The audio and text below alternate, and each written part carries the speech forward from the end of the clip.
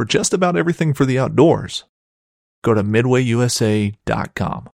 This upcoming concert season will be all about the boots, and Tecovas is your stop for the best in Western style. Tecovas has seasonal and limited edition offerings this spring and summer, including men's and women's boots, apparel, hats, bags, and more. All Tecovas boots are made by hand in a time-honored tradition with timeless styles that are always on trend. And Tecovas has first wear comfort with little to no break-in period. It's hard to find this level of comfort paired with this level of style. Stop by your local Tecovas store, have a complimentary drink or two, that's WCB style, and shop new styles. The smell of fresh leather and friendly staff are at your service. Many stores even have leather custom branding to make your boots truly personalized. And with regular live music and events, there's no in-store experience like it.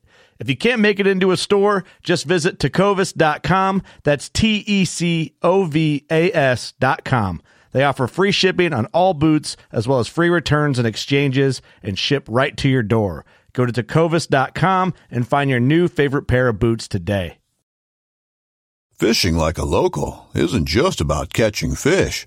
It's about connecting with the environment and the people who call it home. It's about hearing the stories and traditions that have been passed down for generations and sharing unforgettable moments with the people you meet along the way. Fishing like a local is having an experience that stays with you forever. And with Fishing Booker, you can experience it too, no matter where you are. Discover your next adventure on Fishing Booker. The deadline for the elk draw in New Mexico is approaching fast.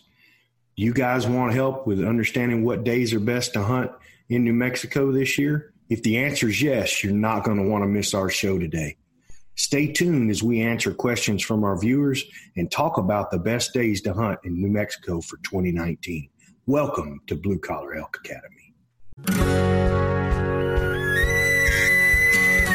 Welcome to Blue Collar Elk Hunting, brought to you by ElkGrows.com, with your host Gilbert Ornelas and elk hunting coach Joe Gilliam. You want to hunt elk, and they live to hunt elk. Their goal is to share with you what they have learned grinding it out for over 35 seasons, doing what they love. So come on into camp and set a spell. Welcome to Blue Collar Elk Hunters.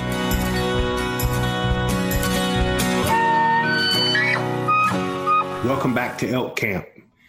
We talk about today, the big game application deadline for New Mexico is approaching us pretty fast. Going to be March 20th, I believe. I'm Gilbert Ornelas.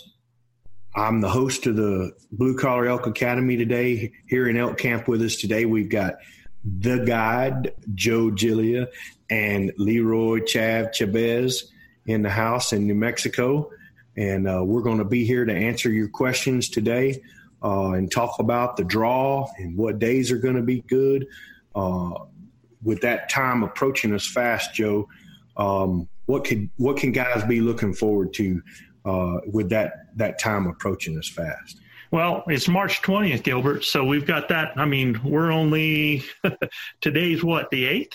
Yeah, 9th? The 8th. Yes, sir. Today. So we're looking at, we got 12 days till they got to get that in. And, you and I were talking and Chav, we were just on doing the online application today. And I know that you and some of the guys are waiting to do that. But, and the question sometimes is, does it hurt me to put it in late? Do I put it in early? And it really doesn't matter, man. It's all about, it's the lottery, getting that picked and it coming out. And we're going to talk more about that here when we go into that, because I want to cover all of the information about how the draw works.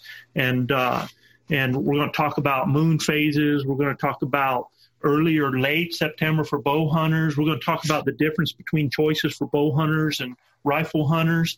And then we're going to talk about those best times in October, November, and December and what those bring. But I think you had some questions from some viewers first. So, yeah, I did. So before we get into that other stuff, we've got some questions here to answer.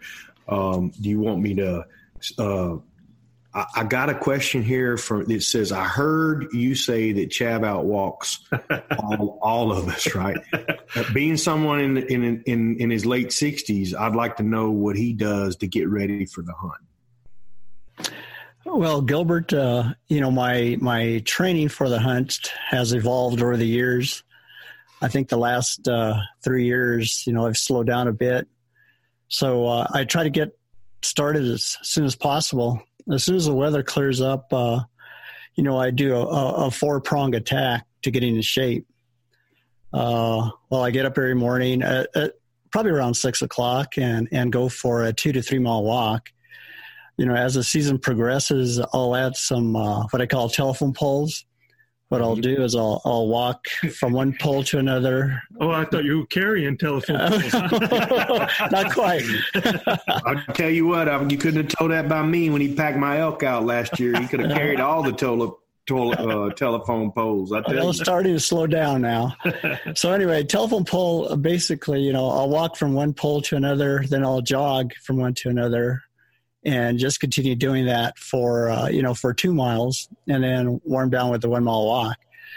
But, where we hunt, every step's a different step. It's not like walking in the streets or around a track. So eventually, got to get out in the mountains and walk. Yeah, it's not even like walking on a good dirt road. Right, exactly. I've got some bad oil field road that I travel up and down, and it's like a paved highway compared to where we got to walk. And you don't even notice it, but, when you get home after the hunt, take a shower, your legs are all scraped up and everything too. So, it's a little bit different. Yes, sir. I forgot to mention that before I go to my walk, I do about a 20-minute routine of stretching and, getting, especially concentrating on my lower back, as you get older, that's a little bit different. I also add, at least 2 days to 3 days out of the week, every other day, a little weightlifting, program for myself. Basically it's just a bench press and some single arm curls and the flies, the bicep and tricep curls, both. As I get closer to the season, I try to get up to 6 miles, and I always finish by going home and getting on a bike and watching Netflix. And for an hour, I just ride that bike. It's good to alternate every 2 minutes, bicycle clockwise, and then after 2 minutes, go counterclockwise until the hour's over, or 30 minutes. What do you mean? Clockwise counter? The way you're pedaling? Yeah, the way I'm pedaling. Oh, okay. Yeah. Works different muscle set. Yeah. Yeah, because I used to go just 30 to 60 minutes straight clockwise, and I noticed my hamstrings getting weaker. So I got to work on that. I have a little tweak right now, so I'm working on getting that. So, that season's going to approach really quick. Just like the application form, the 20th can come and go that quick. For sure. Especially if something comes up. So, Chav, when you're walking, do you carry a pack, or do you carry anything in your hand to simulate you carrying your bow or anything like that? Good question. Actually, I have my backpack right by the door, and I'll try and put. I'll start off with just a 10-pound weight in it, and as the season gets closer, I add 5 pounds till I get up to about 25 pounds. Because I noticed at my age, and I'm 67, plus about 5 more days. I can feel it in my ball and socket joint, which I never felt before. So it's a little bit different, yes, when you start carrying some weight. And again, it's a different type of walking in the mountains. So it's important. It's imperative that you get out there. For those people that they're not able to get out in the mountains, he's right, man. Most of the time we spend we're stepping up and over stuff. For sure. It's real easy. If you have any steps in your house, you do step up, step downs, where you're going to put 1 foot up, the other one up, then 1 foot down, the other one down. And do it on a curve outside if you don't have right anything else. Huh? Right. But just getting used to stepping up and down on things. And, when you're doing your workouts prior to, and you feel those things like your hamstring and those kinds of tweaks and stuff, it's a whole lot different once you get up in the hills. I mean, you think about the elk season last year. Do you think that you were ready, that your body was ready? Did you notice any problems with it? No, I felt I was ready. Of course, Joe and I live at elevation. We're at 6,400. Yes, sir. A lot of people coming in like yourself, Houston's what, 10? Not even that. It might be below. Low. Yeah. So it's pretty tough, Yeah. So we've been lucky that, living up here, our body's conditioned and we're acclimated. So, you talked about it, I think, at the last podcast, that you try and get here a day early to try and get acclimated a little bit. I know it's difficult and probably not possible that short of time, but that helps. Well, for me, it's almost 2 days. I really need it. Like I said, every year's gotten better for me, but my weight's been a big problem, big difference. So the lighter I've been, the better off I've been. Right. Oh yeah, that's very noticeable. And look, like I said, Chad's in tremendous shape. I remember packing our elk out last year. He made 2 trips to my one. I mean, I was dead, Oh, and he's what, 140 pounds soaking wet, True. Yeah, I got another Chav that I carry around. Yeah, well, I slept well. That's what impressed me even more about him carrying that, because I think that quarter was pretty close to half his body and weight. Another thing, maybe more, maybe as much. Yeah, for sure. Yeah. Another thing that people don't get used to till after about the second day of hunting is riding on those 4-wheelers up in the mountains. Oh. They just bang the heck out of you. For sure. And that stresses your hip flexors out too, riding that. Yeah, they do. And holding your body weight up, but it sure beats walking. So. Yeah. Oh yeah, for sure. And you've got, we're talking to a large audience here. You got some guys that will never be on a 4-wheeler. There's some guys that are, pulling their trucks to different areas and in wilderness and then hiking out.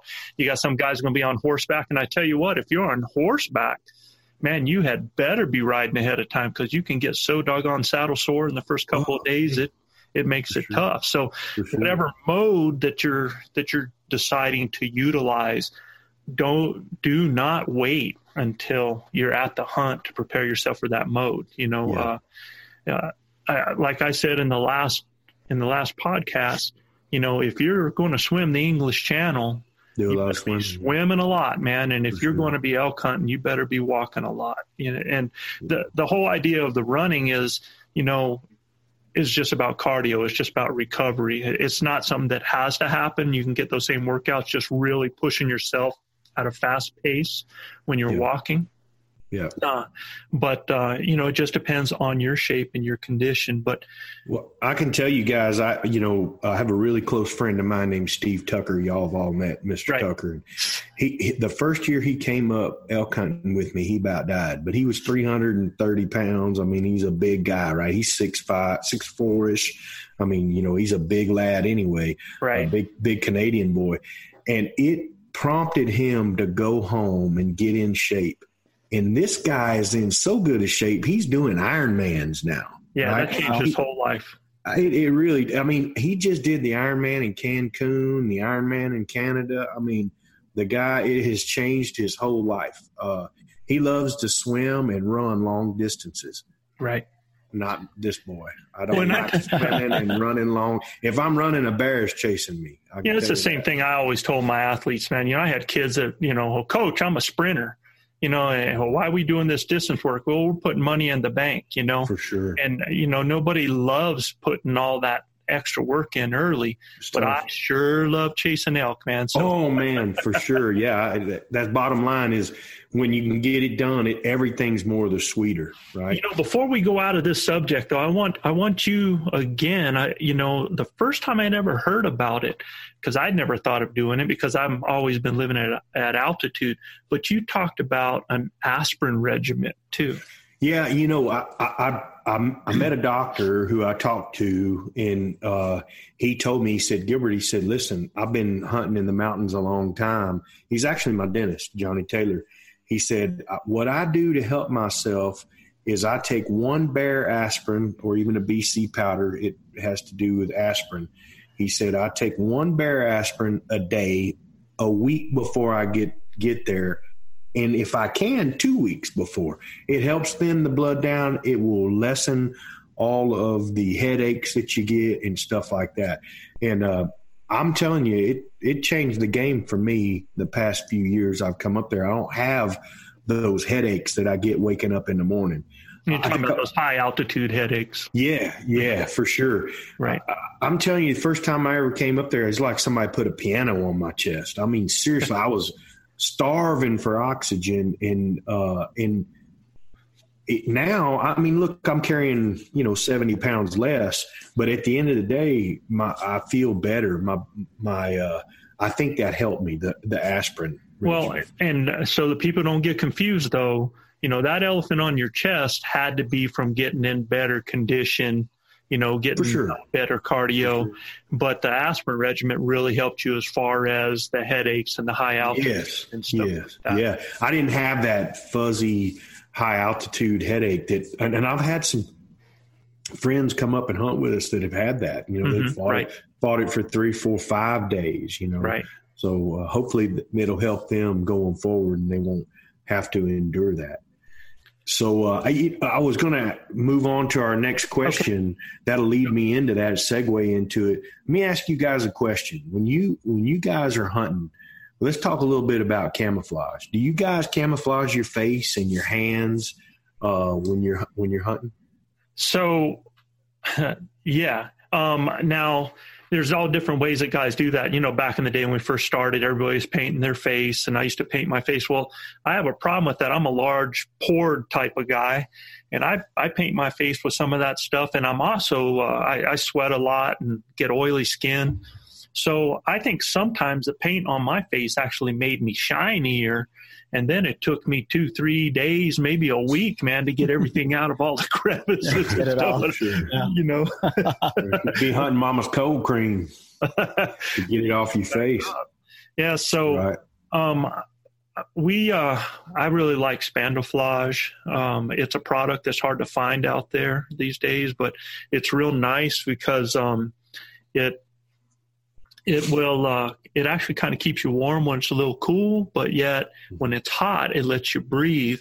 And if I'm not using that, the neck gaiters are really great because the neck gaiters are good for the mornings and you can keep it down. And then when you have an animal approaching, you can pull that up and cover up on the face. And, you had a head thing to do. Yeah, I brought a new and I couldn't tell you the brand. Mm-hmm. I don't know, but it looked pretty good. It's kind of a ghillie type. Yeah, we had a new ghillie type head mask. Yeah, but it was good. But I have a variety of them though that I use. Yeah, I put 2 or 3 in my bag every time I go because I can lose stuff like crazy. Oh yeah, a good thing to remember though about those about a head thing is what I liked about the Spandaflage and what I like about like a gator is that when I wear that Spandaflage, I used to wear a head net, and every time, man, the wind would hit that, you'd, around your ears and stuff, and it was really hard to hear things. And with that Spandaflage, it stays tight to you. It breathes out there, and it doesn't have any trouble with the hearing. And I think having my face not shining out there. Now, if you're you get pretty dark in your face sometimes during the year when you're out in the sun. Right. Yeah. Yeah. Me too. And some of my eyes. You get burned pretty good. Yeah. Yeah. And if you have if you have facial hair, you just need to break up a little bit of stuff out there. But again, I always say if there's anything that's going to give me an advantage, I mean anything. If it's going to get me 1 foot closer, 10 feet, 10 yards, I'm going to do whatever it takes to get that advantage. Hands, I usually have gloves on. I like to cut my fingers out. I shoot fingers. I don't shoot release. So, I'm wearing a glove on one side, but I always have your hands are moving more than your face and your head a lot of times because it's all over the place. For sure. Yeah. I wear a little mesh, skin tight glove. I don't wear anything on my shooting hand, Joe. I've had some experiences where I couldn't feel we shoot releases, and I've had some instances where I can't feel where my finger's at on that release, and I don't like that. So I really don't wear anything on my release hand other than my release. I do wear something on my bow hand. Wear a thin glove, and then I wear a mask made by Core 4 Element that's a real tight Lycra mask. It's real, it's real form fitting but light. for me, everything less is more. If I bulk up with something, I'm going to sweat really bad. So for me, it's something that's light and it breaks up my silhouette.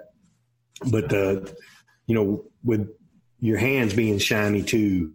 And I try to I don't wear a real shiny watch. I've got a G-Shock watch on right now that's black. It doesn't shine a whole lot if I even wear a watch. Most of the time I carry my cell phone with me. So here's another thing. You brought up the watch. Guys, turn off your alarms, man. I mean, turn off the sounds on. Yeah, I've never. My alarm's an Elk Bugle, Joe. Oh my God! I've never had to deal with this until the last few years. But I've got guys. We're out there, we're stocking up, we're moving in, and all of a sudden, ding, ding, ding, ding, ding, ding, ding, ding, friggin' cell phone goes off, man. I mean, I gotta tell off on myself.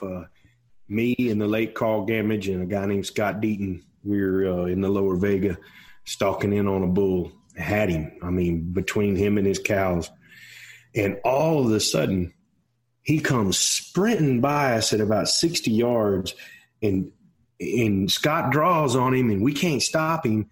And he runs all the way up to those cows and just starts pushing them. And I cow called, and Carl bugled, and cow called, and it stopped him. Well, as we're easing along, my phone goes off. I catch signal up there, and a phone call comes through my phone, and it is an Elk Bugle.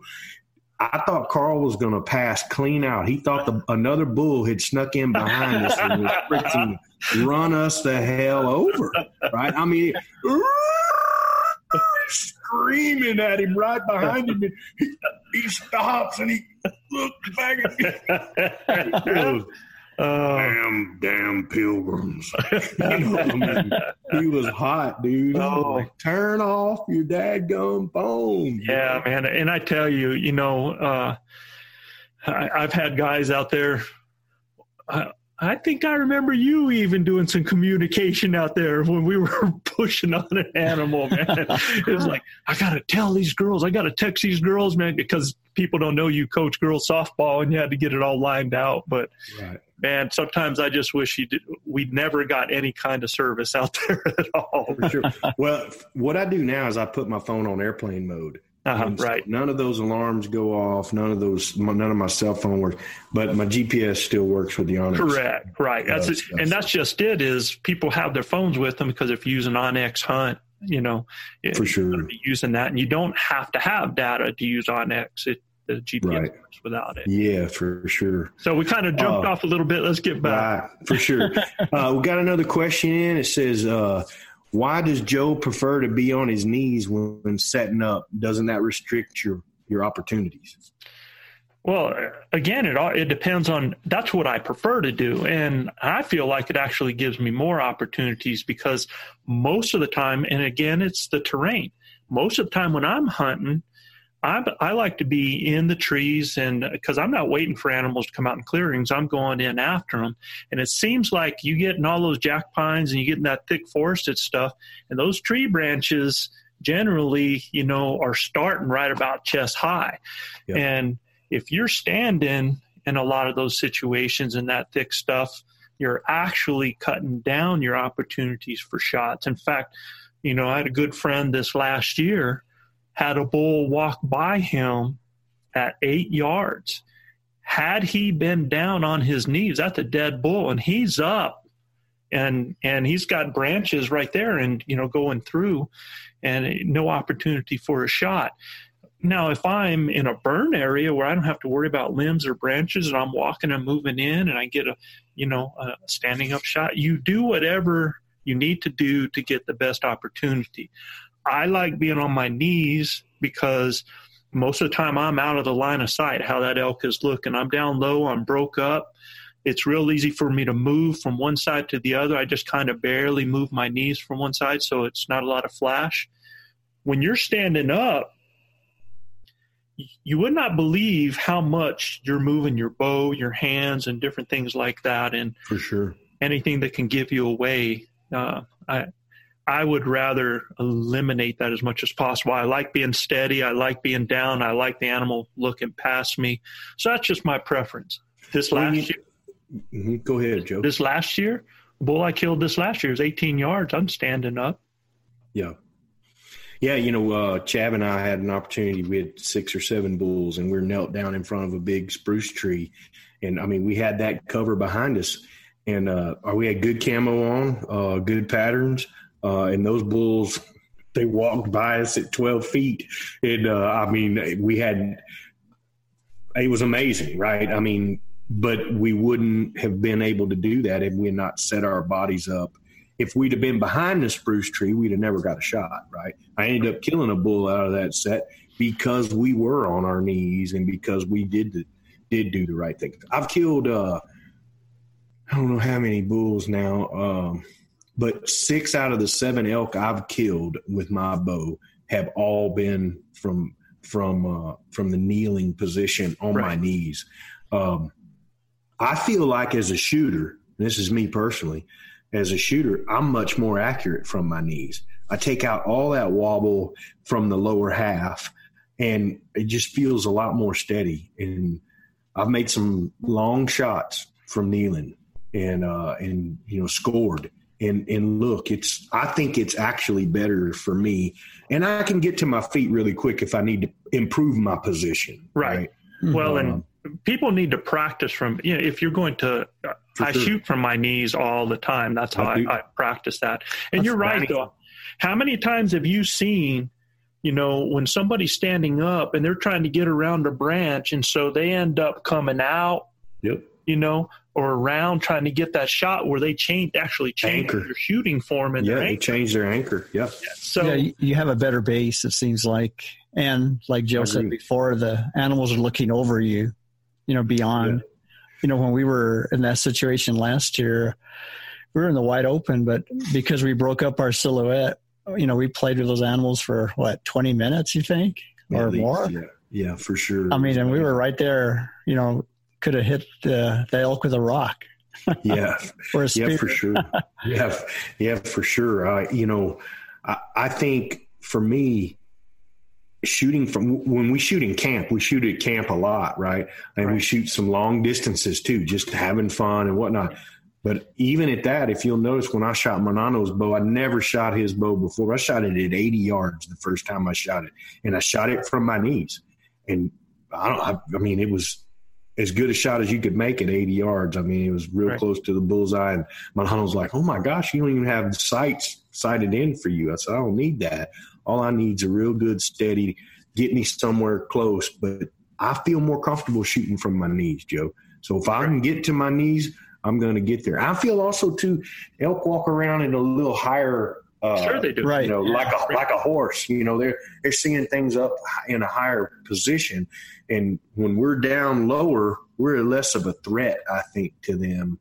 And maybe they even can look over us a little bit. I think they look right by you, but for sure. That's kind of how I feel about it. But people have to understand too, is we're not hearing an elk, a half mile off and dropping down to our knees. Oh yeah, no, this is when it's go time. Yeah, right. So we're moving in on them. We're setting up, and we've got things happening for us, and so that's basically when we're looking for our setup position.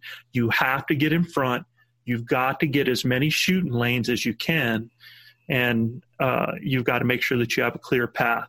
And so I've always found that I had a better one when I'm down low like that. And going back to the training,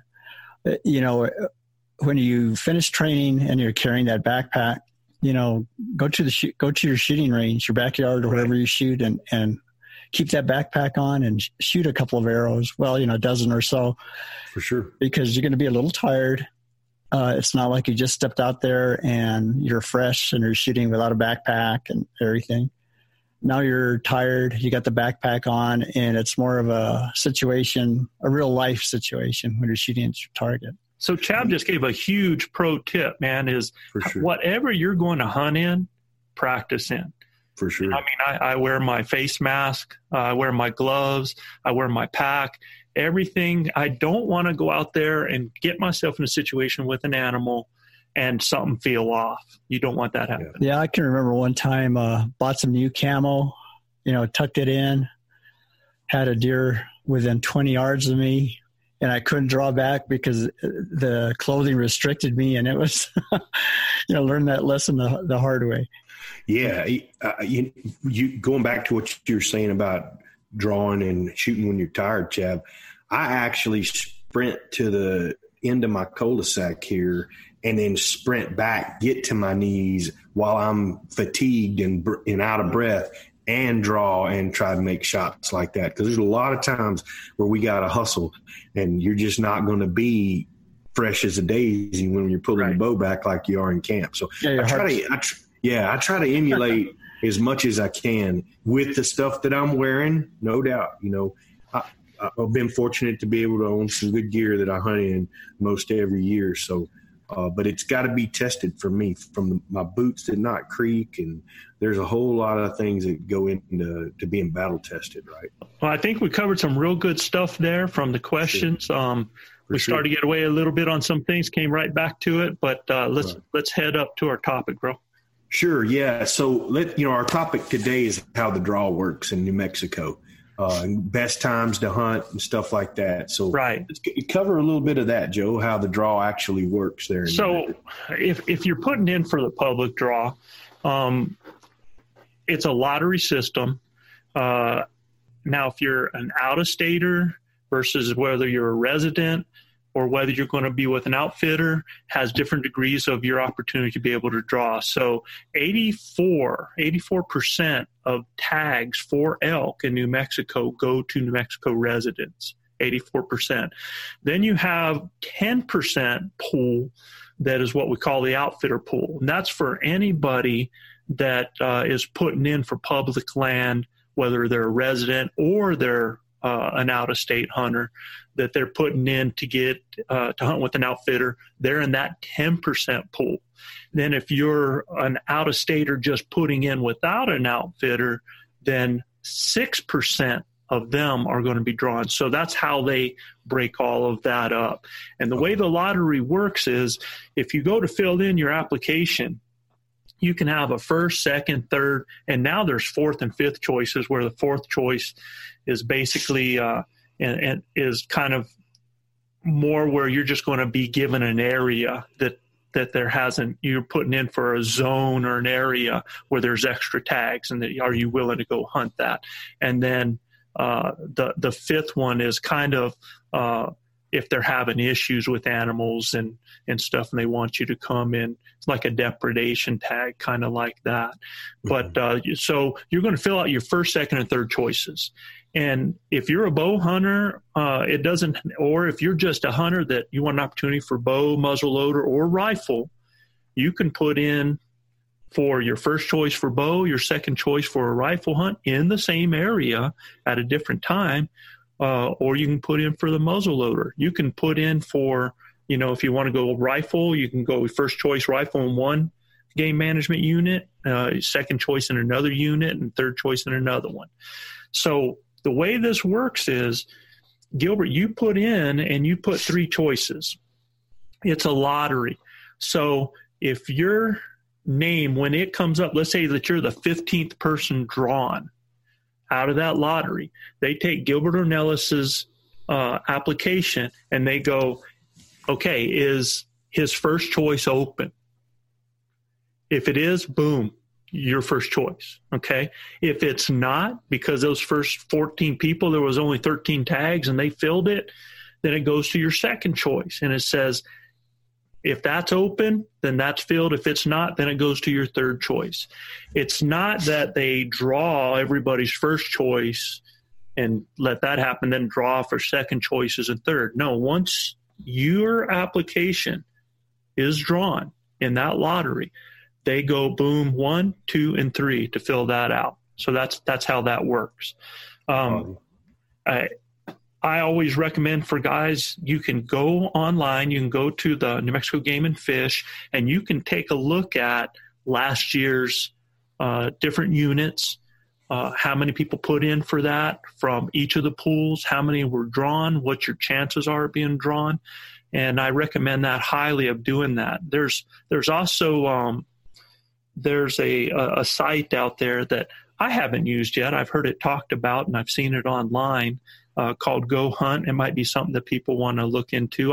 I don't, because I hunt New Mexico. I've never hunted outside of New Mexico, and I'm a resident. So, but if I was an out-of-state guy and I wanted to look at odds in different places, and that might be something that I would utilize.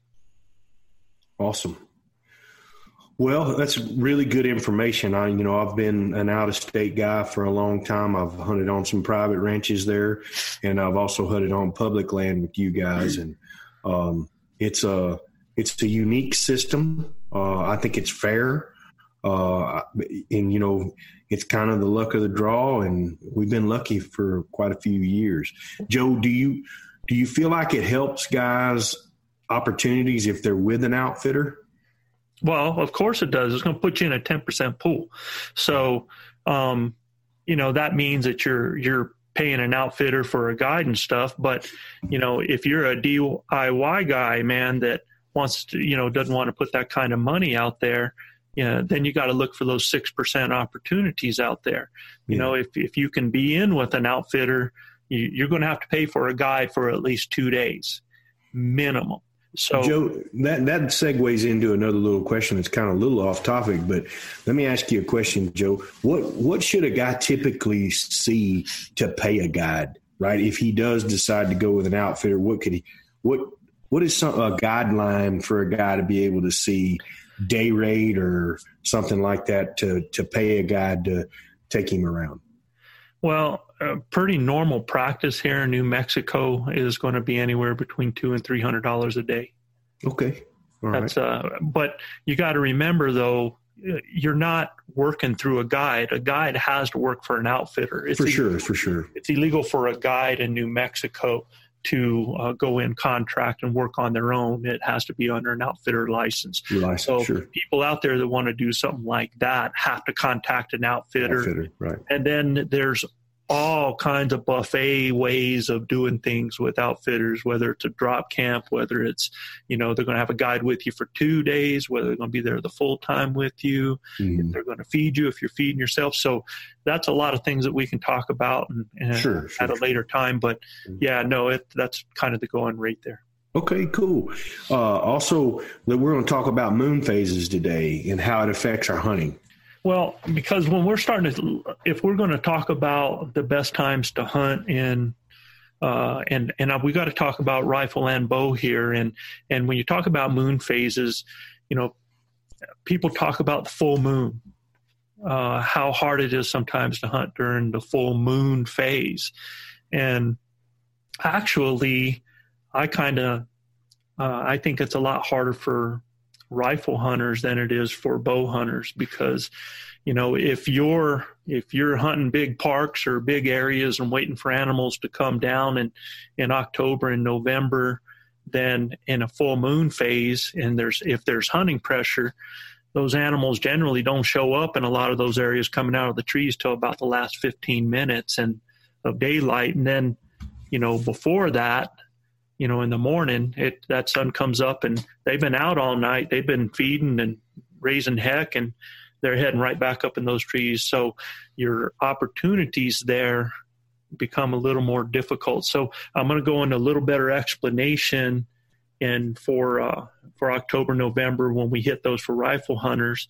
But I do think it's a different deal for bow hunters, because myself, man, I've really liked hunting the full moon, because I think I've said earlier on another podcast that I like to be out there 2 hours before daylight, for sure, locating. And that's the big trick, man. If I've got the moon out there and I'm able to move through areas and do some locating, I like to be on those animals as soon as that sun is coming up. And I think it gives you some great opportunities in that moonlight. So there's a lot of guys that say hunting the full moon's, not a good thing. I would beg to differ. I think you got to make most of your opportunities, and we've done that and experienced hunting in the full moon, bow hunting for sure. So the general thought is, Gilbert, is that when you're looking at at a month. Like if you take a look at this year, September 2019, most things when the rut is based around the equinox. Okay. So, and if people don't understand that term, it's just that. It's when the amount of day is equal to the amount of night. So it's a perfect equal time there. And that daylight thing is actually what controls the estrus for the cows when they come in heat. Now, it doesn't mean as soon as you get the equinox that every cow comes in heat. No, that's right. They all come in at different times, but the preferably, most people say that 10 days before and that 10 days after the equinox are supposed to be some of the prime time during the rut. Now, okay, you can say that, but for guys out there listening, their hunt dates are going to be controlled by a lot of things. You know, how much vacation time can you get off? Yeah. So if you're a bow hunter, you're looking at utilizing that Labor Day as one of your days to be able to be out there. So that means you're out there hunting early if you're doing that. If you're just hunting weekends and hoping to tag a Friday and a Monday on with that, well, you might be able to go a little bit later and pick some of those later dates. But a lot of times it's controlled by the times that you can get out. You know, if you got birthdays in the family, if you got different things happening, kind of controls your days there. But if you take a look at this year, we got the equinox on the 23rd. So in looking at that 10 days before, that would be about the 13th is what they're saying is generally what that should be the hottest time there in that amount of time. I'm always out there earlier than that. I like to hunt the beginning of the season to give people an idea. This last year in 2018, we hunted first day on the 3rd. Yes, it was on the 3rd, right? So if you take a look at 2018, equinox is on the 22nd. That means that, you know, that 10-day time period goes back to the 12th. On September 3rd, opening morning, we had 2 bulls down before 11 a.m. in the morning. 18 days before equinox. And they came into the bugles. Oh, they were screaming. And cow calls, so. Yeah. And so, it just takes finding one. Yep. You know, you find one that's lit up and you work that and you take advantage of it. But, you know, I've heard a lot of bulls, you know, testing their voices early on and, you know, towards the end of August and stuff. So, yeah, that might be prime time. According to the calendar here, if you can get it from 13th to the 22nd in those days, that's the best time. And in fact, I think we have, if I take a look at our dates here, you know, the second hunt for archery is 15th to the 24th. So according to how everything is happening there, that should actually be pretty prime time. But the only thing you got to take a look at, though, is that time is actually you're in full moon heading towards a new moon. So that is a full moon phase at that time. And I think if so people understand how the full moon affects the animals. It's not that it changes their rut. It's not that it makes them more excited or less excited. It just has to do with their habits, because man, if I'm getting a lot of pressure by hunters during the daytime period and I got a full moon at night, well, my party's happening then at night. Yeah. Mm-hmm. Yeah, so, for sure. Predators too. They become more nocturnal, right? Mm-hmm. Mm-hmm. So they get in this pattern of being nocturnal. Well, during that new moon, when it's dark out there and they don't see as well, when it's that dark period, they're going to be less nocturnal, and so you're going to see them more during the daylight hours, right? Mm-hmm.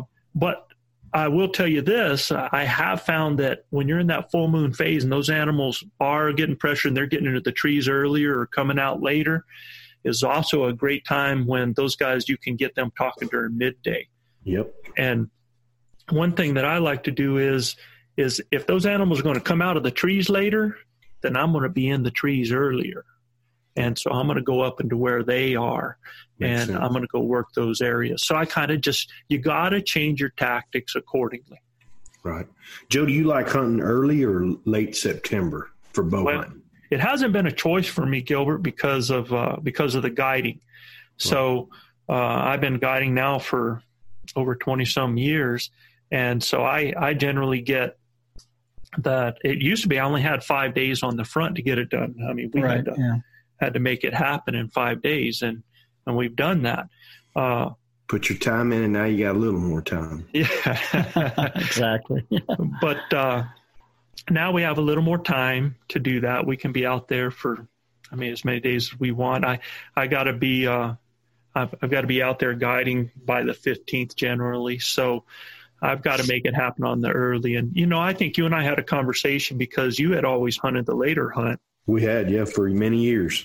And then I told you, I said, we're going to put in for that early hunt. And you were like, really? And I said, well, all I can tell you is, I've taken 33 out of the last 35 years, and it's all been early hunts. So, yeah, that's good.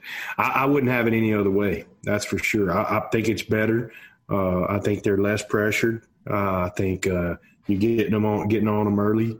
The opportunity to kill a big bull without them being already cowed up with a ton of cows is you got a real good opportunity to slip in there on a big bull.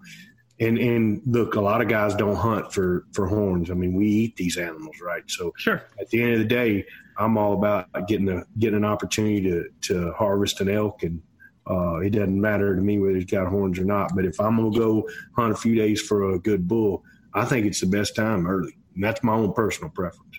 So what do you think? Well, yeah, I think early on the pressure isn't as bad either. Yes, sir. You can catch them off guard, and they're not as guarded, it seems like. I know when we got ours this year, we could have had 20 different shots at 15 different bulls. They were all around us, and they were coming to the calls, Yeah. And just by calling, they seemed pretty comfortable, and we had one that came up on us while we were talking, and we just started laughing because we weren't ready for it, and it was just a weird situation. Oh, it was a comedy, but it was a lot of fun. But I will tell you this: if you like being in where bulls are going nuts and everything's screaming, then that late hunt is the time to be there. It just kind of depends on. We sacrifice a lot of calling. It's a lot quieter sometimes. We have to change some of our strategies. But good point, and I hope everybody hears this. Just because they're not answering you does not mean that they're not coming in.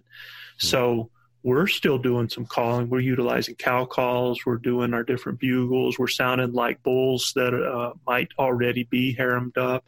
But, just because they're not responding doesn't mean there aren't elk in the woods. For sure. And what about October, November, and December, Joe? So for the guys that are muzzleloader hunting or rifle hunting. Right. So if we take a look this year, first of all, if you have in New Mexico, generally in a lot of those units, that first October rifle hunt.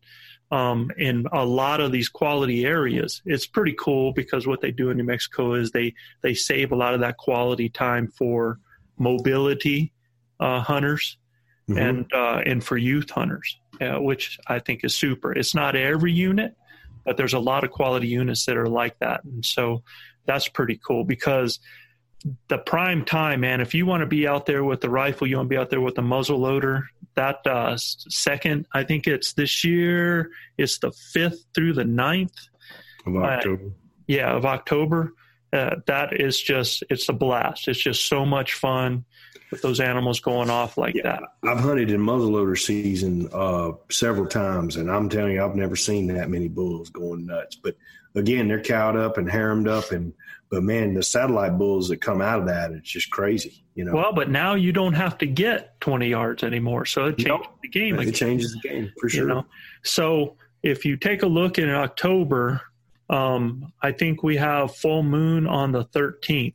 So that means that second week or that second hunt in October is going to be a full moon hunt. If there's a lot of pressure out there, that means that there's going to be some issues as far as those animals. Man, you're going to see them in the last 15 minutes of daylight. They're going to be heading up a lot sooner now. So if you're hunting big parks, a little more difficult. I would say that, that first week in October is the best. You do have that last hunt in October. That's the 19th through the 23rd this year.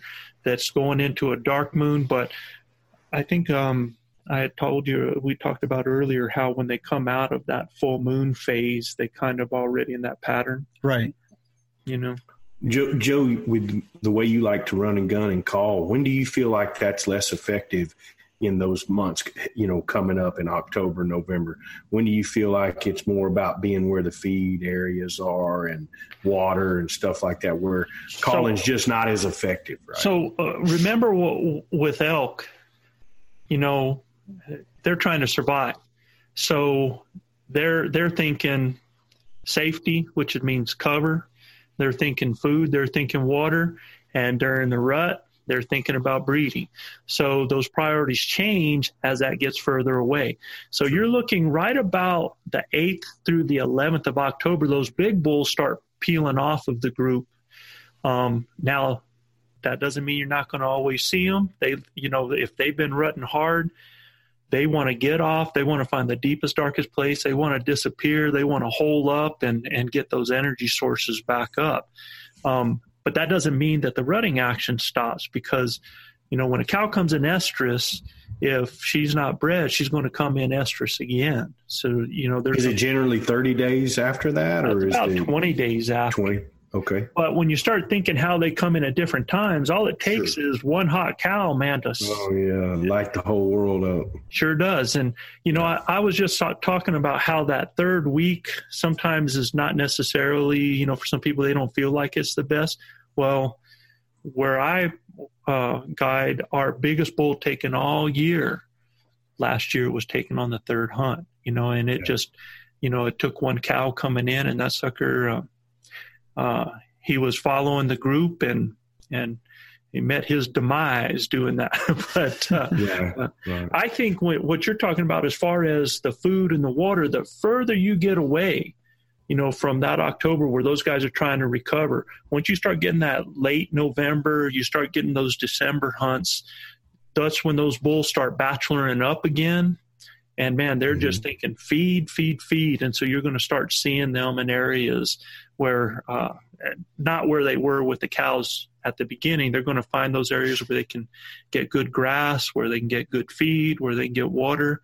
And so you're going to be able to spot them a little better. So I think a lot of times, the further dates away, I think some of those October hunts for a rifle hunter after that first one can be tough. If they're looking for a big bull, you can get a bull, but as you start going further and further away, all of a sudden those bulls start showing up again, because, man, they have to eat, because now they're thinking survive for the winter. Yes, sir. Yeah. Yep. They got to survive that winter, so they got to get that food. If you take a look at November this year, you've got that full moon phase that's happening from November 9th to the 13th on that second November hunt. Now, if you take a look at the 4 different dates in November, not every unit in New Mexico has those dates. You have to shop around to be able to find them. Okay. Sometimes. So can you do that on the website, Joe? Can you go to the New Mexico Fish and Game website and get that information? Most definitely. And they actually changed how the information you see it this year, because it used to be you'd have to look in rifle for the dates, and then you look in archery for those dates. And they're not doing that anymore. Now they say the unit and they line it down. So they show you when the first 2 archeries are, when the muzzle loaders are, when the rifle hunts are. There's some hunts that are residents only in New Mexico, and all that's listed out for that unit. So it's a good way for you to shop around in those different units. Well, that's great information for all of our do-it-yourself guys out there that have been hunting, that have, either had a rough time picking when to go. We've covered several different times this year about when to be in the woods. and covered Win Collins good, covered a lot of things. In closing tonight, I just want to thank both you and Chav for being with us today. Thank our listeners and our viewers for sending in some really good questions that we had to go forward with and answer. But that time is approaching, everybody. So make sure you get your draw in by March 20th. Is that right, Joe? March 20th. Right. And if you want to get information, if you want to get a question off to us, just send it to info@elkbros.com, and we'll get that question. Go listen to us on Apple Podcasts. Go listen to us on Spotify. Do us a favor and subscribe out there. Our website, guys, I mean, a lot of times we're talking about Elk Bros and the Elk Bros Academy. We have our Blue Collar Elk Academy that's coming along. All that currently on that website is being developed. Keep listening. We're going to announce when that's coming out. We're really excited about that because it's going to have a lot of information for everybody. Until then, go see us on YouTube. Go see us over on our podcast. Listen to us and subscribe to those. It's been a blast, Joe. We appreciate having both of you guys. God bless you, and we'll see you next week. All right, man. All right, hey, and if you're out in the woods, bring more out of that trash than what you take in, right? Amen. All right. Take care, bro. Take care.